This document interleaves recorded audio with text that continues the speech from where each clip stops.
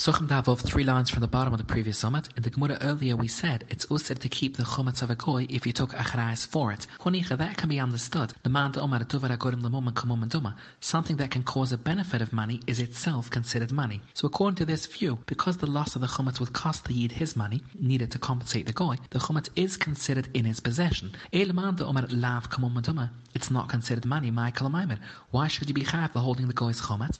The Gemara answers, it should not be found adding an extra chimra to hilchas chometz.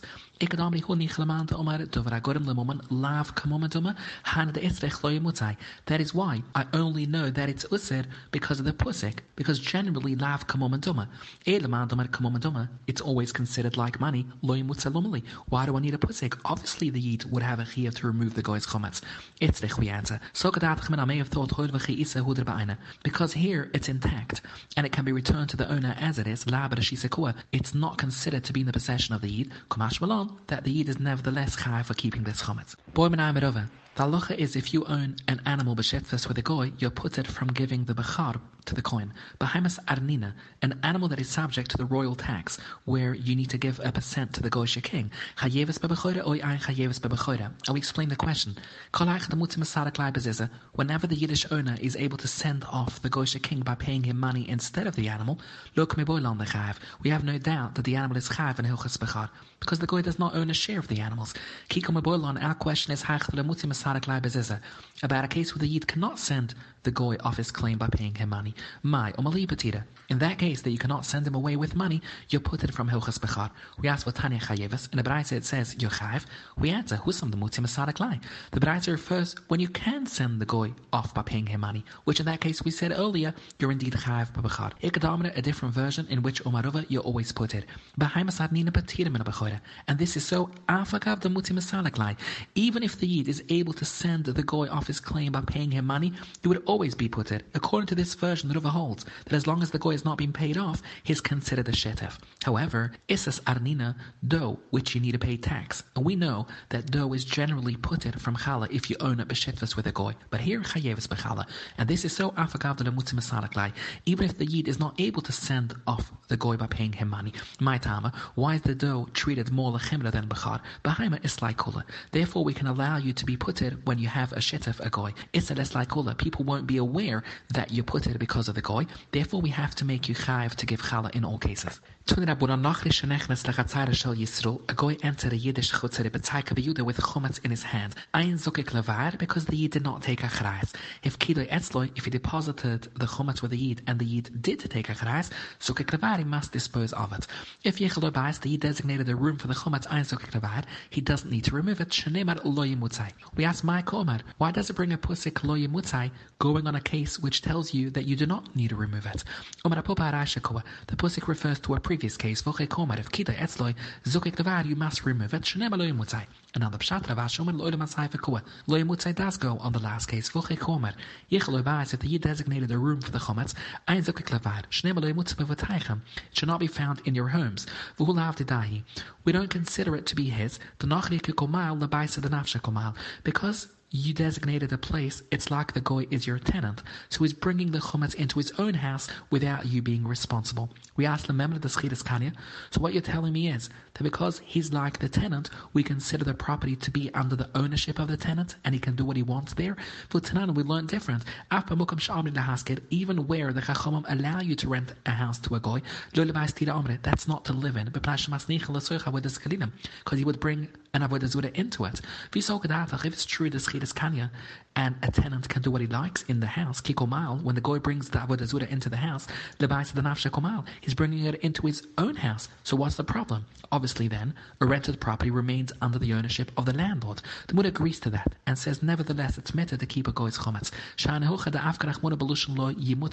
It should not be found, which is mashma misha mutzi biyatcho. The isser is only for chometz found in your hand, excluding this chometz, which is in a designated place and not considered mutzi biyatcho, that may be kept. Omar Avid Amarav, Hamoiti Chometz Bebaisa B'Yomtiv. If you find chometz in your house on Yomtiv, koifa ulavis akaili, so that you won't mistakenly come to eat it. Omarova imshal hegdishi. If the chometz is hegdish eine tzurich, there's no need to cover it. My tama mivdil b'dilim anai.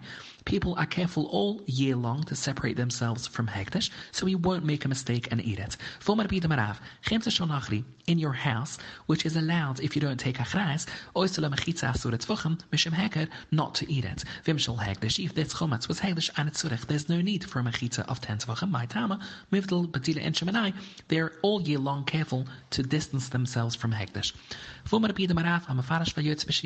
If you set out to sea or you leave in a caravan for a distant destination, if you did so before 30 days prior to Pesach, you don't need to dispose of your chometz. If you left your house within 30 days, as we'll soon see, and that is when the chiyuv of bir chometz took effect, you must dispose of it before you leave. Omar Abai, Huda Amra, that which he said, that toich shloshim yom zokek levad, loy amran, that were machmer elo shadat lachzid if you intend to return home during Pesach. Avl ein dat lachzid, if you don't intend to return home during Pesach, even if you leave within 30 days as zokek levad, you don't need to dispose of it. The Buddha questions this. Omalayova, if you dat lachzid, you're explaining that Rav's words are when you intend to return during Pesach. Regardless of when you left, you always would need to dispose of it if you're returning on Pesach. Must be, Rav is not talking about a case when you return home during Pesach. Therefore, Elo Marova, Uda Amra, that which Rav said, Kodem Shloshim Yom Ein Zokek Levad, you don't need to dispose of it. Loy Amran Elo Shai Data Lachzid, that's only if you don't intend to return. Aval Data Lachzid, if you intend to return during Pesach, then of course, even many months before Zokek Levad, you'll have to dispose of it because you're returning home during Yom Tov. By filling it with produce, piling it on top of his chometz. If he did so, Kodem Shloshim Yom Ein Zokek Levad, because B'di Eved you're yoitze when it's covered with other things. If, however, you covered it toich shloshim yom, and the 30 days began when it was uncovered, zokek levad, you must dispose of it properly. This killer, that before 30 days you can rely on the fact that it's covered, only if you don't intend to clear out the house on Pesach, causing it to become exposed. Even if he turns it into a storehouse before the 30 days, he would need to dispose of it because it's going to become uncovered. We ask, what happens 30 days before Pesach?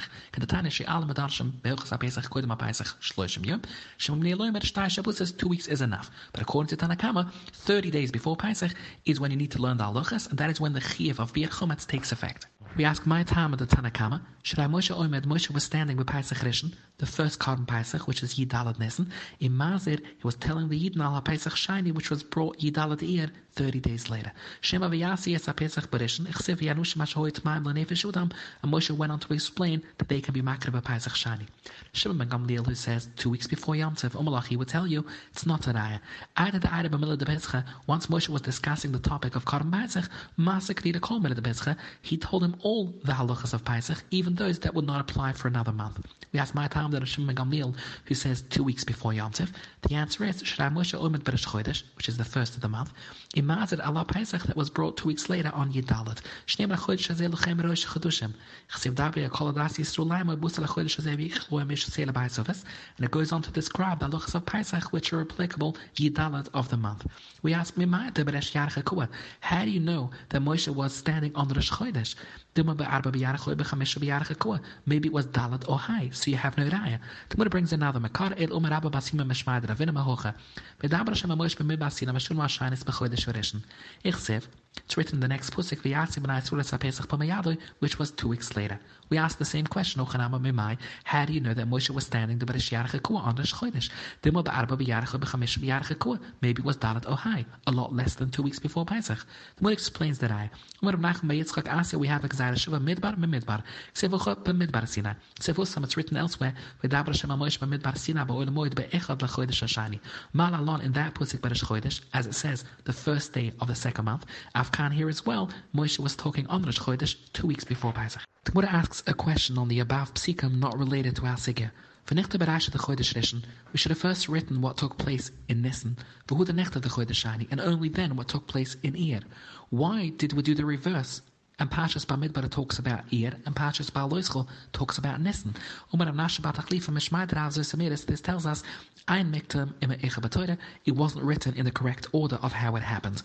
Umar Apopa Loi Amram, Er B'Trayin Yuna, that it can be in the wrong order when it's two different parshias. In one parsha itself, it's all written in the correct order. If you wouldn't say so, we know that a klali prat, we dashen beprat. How could we use that rule? Dilma pratiklali. Maybe it's in the wrong order and it's really a pratiklal. We see furthermore, we know that pratiklal, we dashen naziklal moisef ala prat. Dilma klali prati. How could you rely on it? Maybe it's really the other way around and it's in fact a klali prat. Therefore it must be in one parsha, it's written in the right order. We ask Ihocha based on this raya, after betra in Yunanama. You can also do a klali prat in two parshas, so therefore you need to say that both parshas are in the same order as well. When it says, if